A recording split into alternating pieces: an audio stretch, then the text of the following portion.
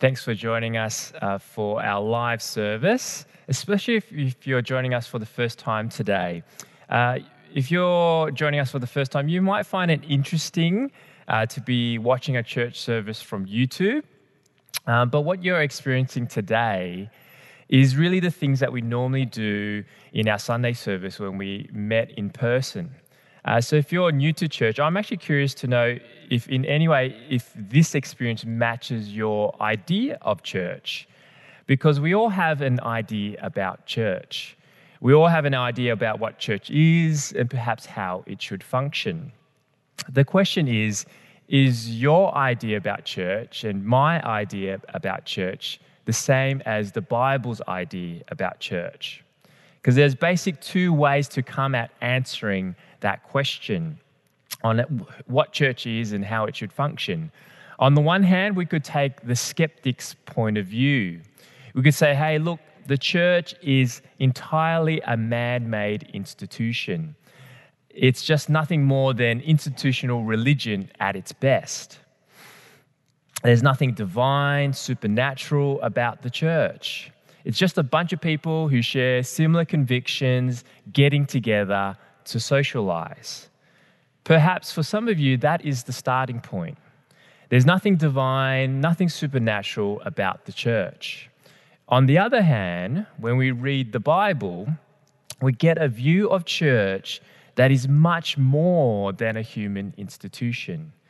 It's the body of Christ, the scripture says. It's the dwelling place of the Holy Spirit, the Bible says. It's the people with whom God's glory is displayed to the world. The Bible says the church, this highly flawed community made up of very average people, is God's divine strategy to bless the world. And so if you're curious to know what's so special about the church, then today we're going to get to see the Bible's view of church from today's passage, Acts chapter 20. And what we'll see in this passage about the church is potentially, I believe, life-changing. Acts chapter 20 has the potential to change the way you understand the church and thereby powerfully change forever the way that you will engage with the church. And that's why I'm excited about preaching this passage today. Because I don't know about you, I have no interest in being part of a Christian social club. If that's speaking to your mind, then look, I'm totally with you on that. If church is just a social game, I don't want to play. But if it's true that God is up to something beautiful, something meaningful, something purposeful in and through the church, then I want in on that. And I hope you do too. In the story of Acts so far, the Apostle Paul has gone through 3 missionary journeys to plant churches across the Mediterranean. Now he's revisiting these churches, retracing his steps to make sure that these new churches are healthy and they're vibrant. And so here's what we're going to see, 3 things. We're going to see the schedule of the church, we're going to see the structure of the church, and we're going to see the strength of the church. So starting with the schedule of the church, we're actually going to go back to a few verses before the Bible reading, starting at verse 7. So if you have your Bible in front of you or your Bible app, you can turn to Acts chapter 20, verse 7. We'll also have these verses on the screen. So starting from verse 7, we read, "On the first day of the week, we came together to break bread. Paul spoke to the people, and because he intended to leave the next day, he kept talking until midnight." Now, the verse that we just read is massively important. This is the first definitive reference we have in history to the church gathering on a Sunday, the first day of the week. Remember, in Jewish culture, the Jewish people gathered on a Saturday, the 7th day, the last day of the week. So for thousands of years, the Jewish people have been resting and worshiping God on a Saturday. So why did the Christians decide to worship on Sunday? Who were inheriting the legacy of the Jewish faith, by the way, why did these Christians worship on a Sunday? The reasons why Christians worship on a Sunday is because Jesus rose from the dead on a Sunday. Resurrection Sunday was a reorientating event for the early church. They understood that in Jesus' resurrection, a new age has come. God's kingdom is being realized, and they changed the day they considered to be sacred. And so Luke tells on the first day of the week, the church came together to break bread. And it's not talking about eating. It's talking about the Lord's Supper, the liturgical breaking of bread in remembrance of Christ's death. And the gathering of the breaking of bread didn't just involve communion. It would have included prayer, singing, and Bible teaching, which is why it says Paul spoke to the people because he intended to leave the next day, kept on talking until midnight. I know what you're thinking. You're thinking, this is a really long church service going up to 12 in midnight. But here's what you need to understand about the historical setting of this passage. We need to understand that their church service didn't start until 9 p.m. or 10 p.m. at night. Listen to Adolf Adam, a German theologian. In the first 3 centuries of Christianity, there has never been any mention of abstention from work on Sunday. In the world of that time, Sunday was a day of work like any other. Thus, Christians were forced to hold their Sunday liturgy in the late evening, which meant a good deal of inconvenience and self-discipline. That's why we go on to read about a guy called Eutychus, who's falling asleep in the church service. Verse 9, seated in the window was a young man named Eutychus, who was sinking into a deep sleep as Paul talked on and on. When he was sound asleep, he fell to the ground from the 3rd story and was picked up dead. Paul went down, threw himself on the young man, and put his arm around him. "Don't be alarmed," he said. "He's alive." Now, I actually think that the church has misunderstood Eutychus. You perhaps might have been taught that Eutychus, he's a slacker in church, someone who's disengaged, not paying attention in church. He's an example of someone who we shouldn't be like in church, as someone who is condemned and judged by God by falling out of the window, falling 3 stories to his death. But if you understood the historical context of their Sunday church service, we can empathetically understand why Eutychus was tired. For Eutychus, Sunday is the equivalent of our Monday. He's worked all day. It's now midnight. Paul's sermon is going a little bit long, and of course, he's falling asleep. And unfortunately, he falls out of the window. Look, can we agree that this is a little bit of a distraction to the sermon? I mean, this is worse than a mobile phone going off during the sermon. If someone dies during a sermon, hey, we're calling time out. And so Paul calls time out, and he goes down and by the grace of God works a miracle and brings this young man back to life. And it's this incredible story about resurrecting this guy. Then he comes back, is that they keep on meeting for a long while until daybreak. They just keep having church. Can you see that Luke is portraying Eutychus not as a villain, not as a slacker in church, but as a kind of a hero, as a committed follower of Jesus who took a great deal of inconvenience and self-discipline to gather with believers on Sunday to fellowship, to break bread, and to follow the apostles' teaching from the scriptures. The moral of the story is not don't be like sleepy slacker Eutychus. The moral of the story is be like Eutychus and the early disciples who were committed to the schedule of the church, to meet together for Sunday worship. That despite having Mondayitis, and which for them would have been Sundayitis, for them, they were still devoted to gathering on Sundays. Think of Eutychus as a kind of like an Aussie everyday hero. He's your average Joe Blow. He works hard at his job and he makes an effort to come to church. Look, he's probably not that intellectual. So some of the things that Paul says in his sermon goes over his head, but the main thing is that he rocks up to church. And in a very Australian, humorous way, the poor bloke falls asleep and falls out of the building. Paul rushes down, brings him back to life, and Paul's like, mate, look, I know it's getting late. It's midnight. Maybe we should just call it a night. Maybe we should just go out for midnight kebabs and take a break. Eutychus is like, no, Paul, I want you to finish the sermon. I want to learn more about Jesus. I know, look, this whole thing's pretty embarrassing, but let's just finish the service. Let's keep on worshiping Jesus. And so they keep on having the church service. And I think that is so incredible. That is so encouraging. Personally, I consider Eutychus to be the hero of the faith. Maybe not like a hero like Paul or Moses, but your everyday Aussie hero who is a faithful and committed follower of Jesus. And so actually Eutychus rebukes us, doesn't he?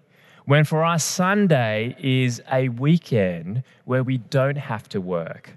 And the reason why Sunday is a weekend is directly because of Jesus, because of Christianity reorientating Sunday to be a sacred day. So the question for you and me, living when we do and where we do, here's the question that we need to confront. How do you view Sunday? Is it the Lord's day or is it my day? Is it set apart for the worship of God, or is it just the second day of your weekend? Are you relentlessly committed to gathering with the church for worship, even with a good deal of inconvenience and a lot of self-discipline? Or can a little tiredness keep you away? If the church is just a human institution, then look, I'm not going to bend over backwards to be present. But if it's true that the risen Lord Jesus Christ is pouring out his grace on the fellowship, the breaking of bread, the word of the scriptures, then how could that not be the most sacred, the most important day of our week? So how does this passage apply to us in our time of COVID? On the one hand, the call and exhortation to meet on a Sunday doesn't override the command to love our neighbour. It doesn't override our need to obey the government who is seeking to protect the health and safety of our local communities. So as a church, we do follow the government's legislations and advice as a way to love our neighbours. But on the other hand, we need to confront our cunningness of our sinful hearts to use the guise of health and safety as a way to excuse our selfishness, our laziness, and any other sinful motives in not making the effort to meet and fellowship in church. Look, everyone's work week, because of COVID, has been thrown out of whack. So it will require a new set of new self-disciplines during the week to enable you to have the energy, to have the headspace, the well-being, to be able to gather with other Christians on Sundays.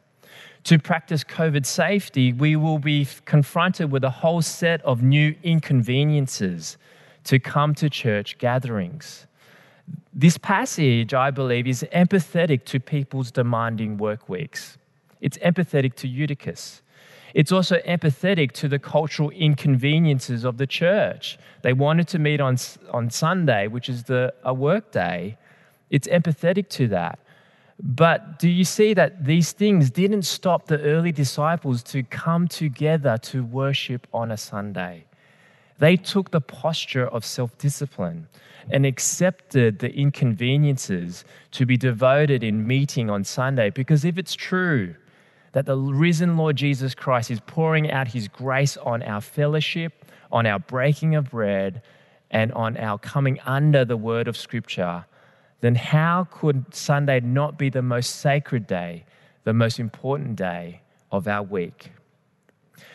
After the church service, Paul sets sail, and we get a bit of a travelogue. And from verse 17, Paul and his companions land in Miletus.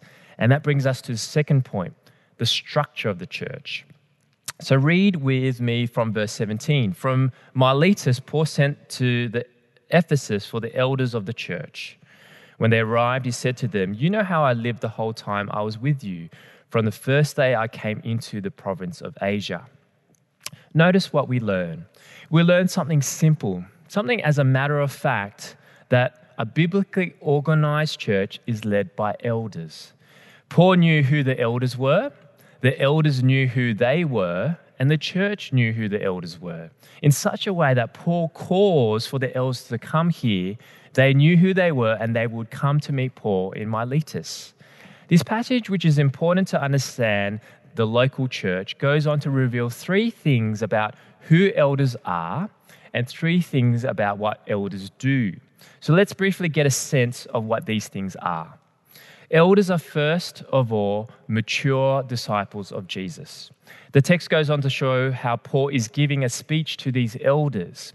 And he says in verse 20, "I know that I have not hesitated to preach anything that would be helpful to you, but have taught you publicly from house to house." Paul is saying that these elders have been personally discipled and invested in by the Apostle Paul. Paul, over a period of time, which the text goes on to say, which was about 3 years, that these are not brand new Christians. These are not unformed Christians. These are mature Christians.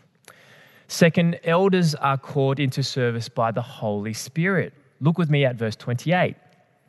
"Keep watch over yourselves and all the flock of which the Holy Spirit has made you overseers. Be shepherds of the church of God, which he bought with his own blood. I know that after I leave, savage wolves will come in among you and will not spare the flock." So biblically, elders don't become elders because they're popular. They're not elders because they have a big and loud and personality. Elders are called into the leadership of the church by the Holy Spirit. There is a spiritual dynamic as the Holy Spirit draws people into the office of elders. So elders are mature Christians. Elders are called into service by the Holy Spirit. And finally, elders are in the flock and over the flock. Notice in verse 28, "Keep watch over yourself and the flock of which the Holy Spirit has made you overseers." There is a of and over. Elders are of the flock, and at the same time they are over the flock. Elders are part of the flock. They are sheep in need of the great shepherd Jesus. But they are also under shepherds who lead others to the great shepherd Jesus. And so we have this both and dynamic. And that is the key to healthy church leadership. Because if an elder forgets that they are of the flock, they start to become disconnected from their own need for the gospel. But if they forget they are over the flock, they start to fail to lead others in the gospel. And so we see that elders are mature Christians. They're called into service by the Holy Spirit, and they are of the flock and over the flock. And we see in this text what elders do. Firstly, elders guard the church. Look again at verse 28. "I know that after I leave, savage wolves will come in among you and will not spare the flock. Even from your own number, men will rise, distort the truth in order to draw away disciples after them. So be on guard."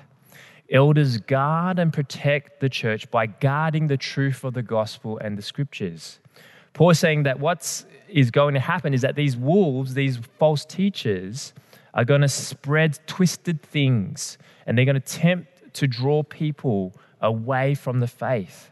So in order to guard the truth, this is why it matters that elders do know their Bibles, that they're committed deeply into the gospel truth, and they're committed to sound doctrine. Elders guard the church.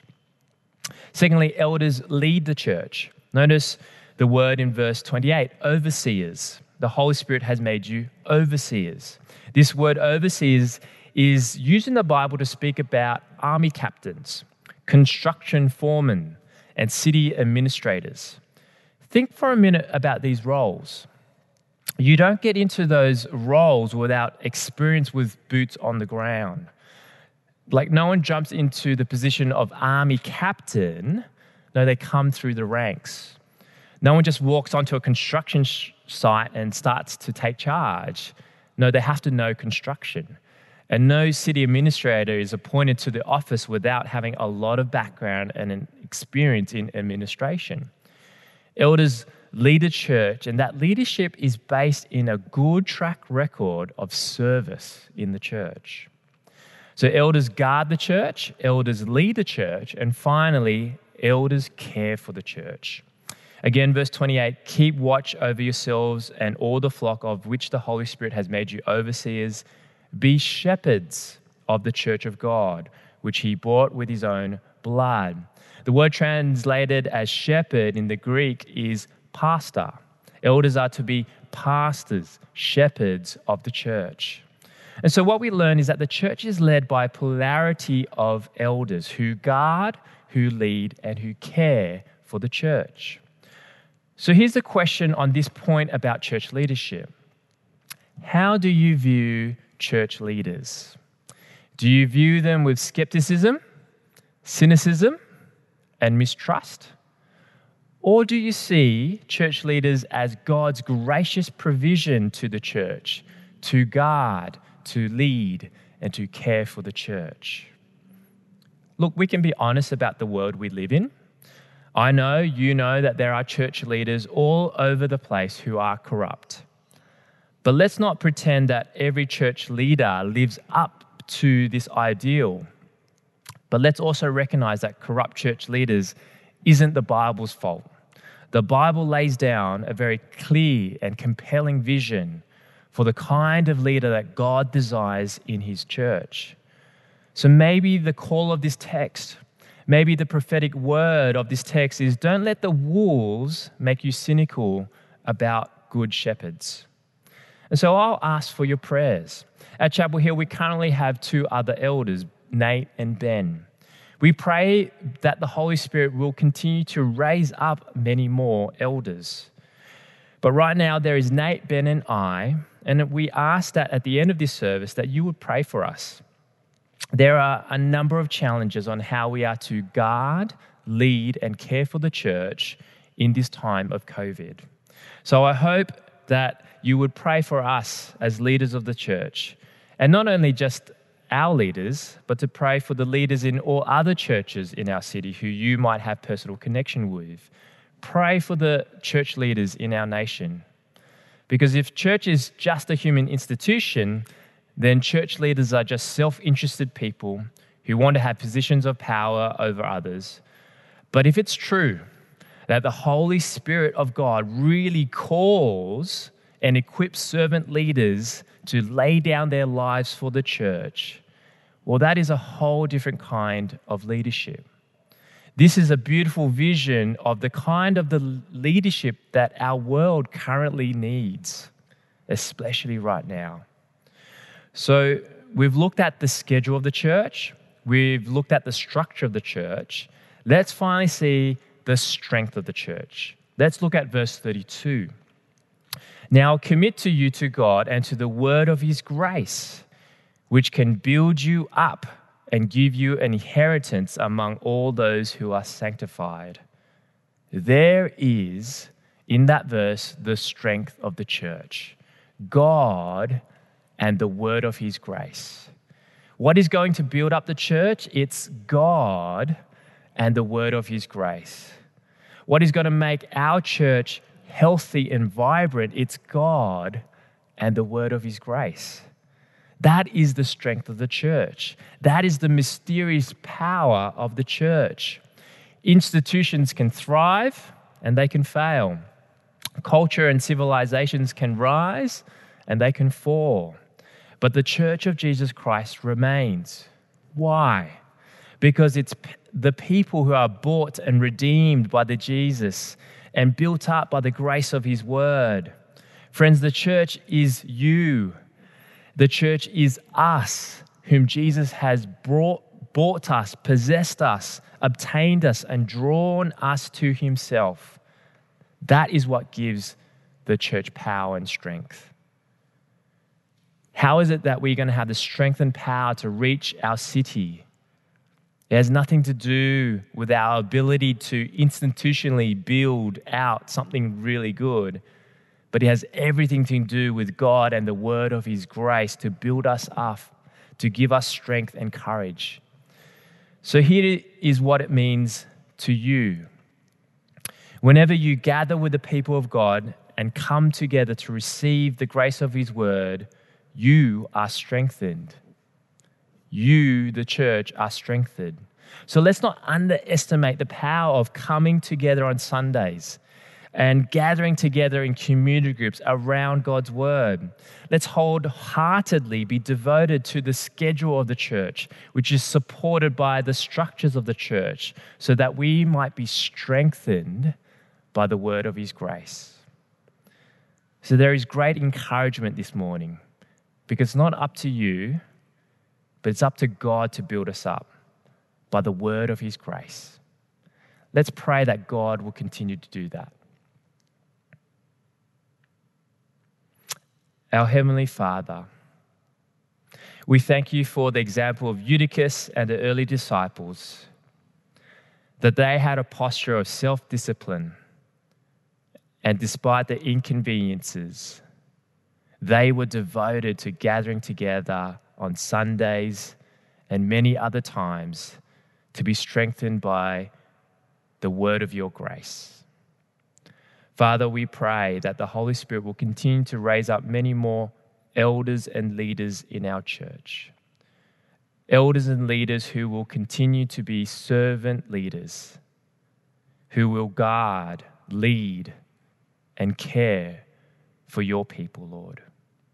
Father, may we be renewed with the desire to not only fellowship, but to fellowship around Your word. Father, thank You so much that it is You and the word of Your grace that builds us up. And so may we come to Your graces each day, and especially on Sundays. In Jesus' name we pray, amen.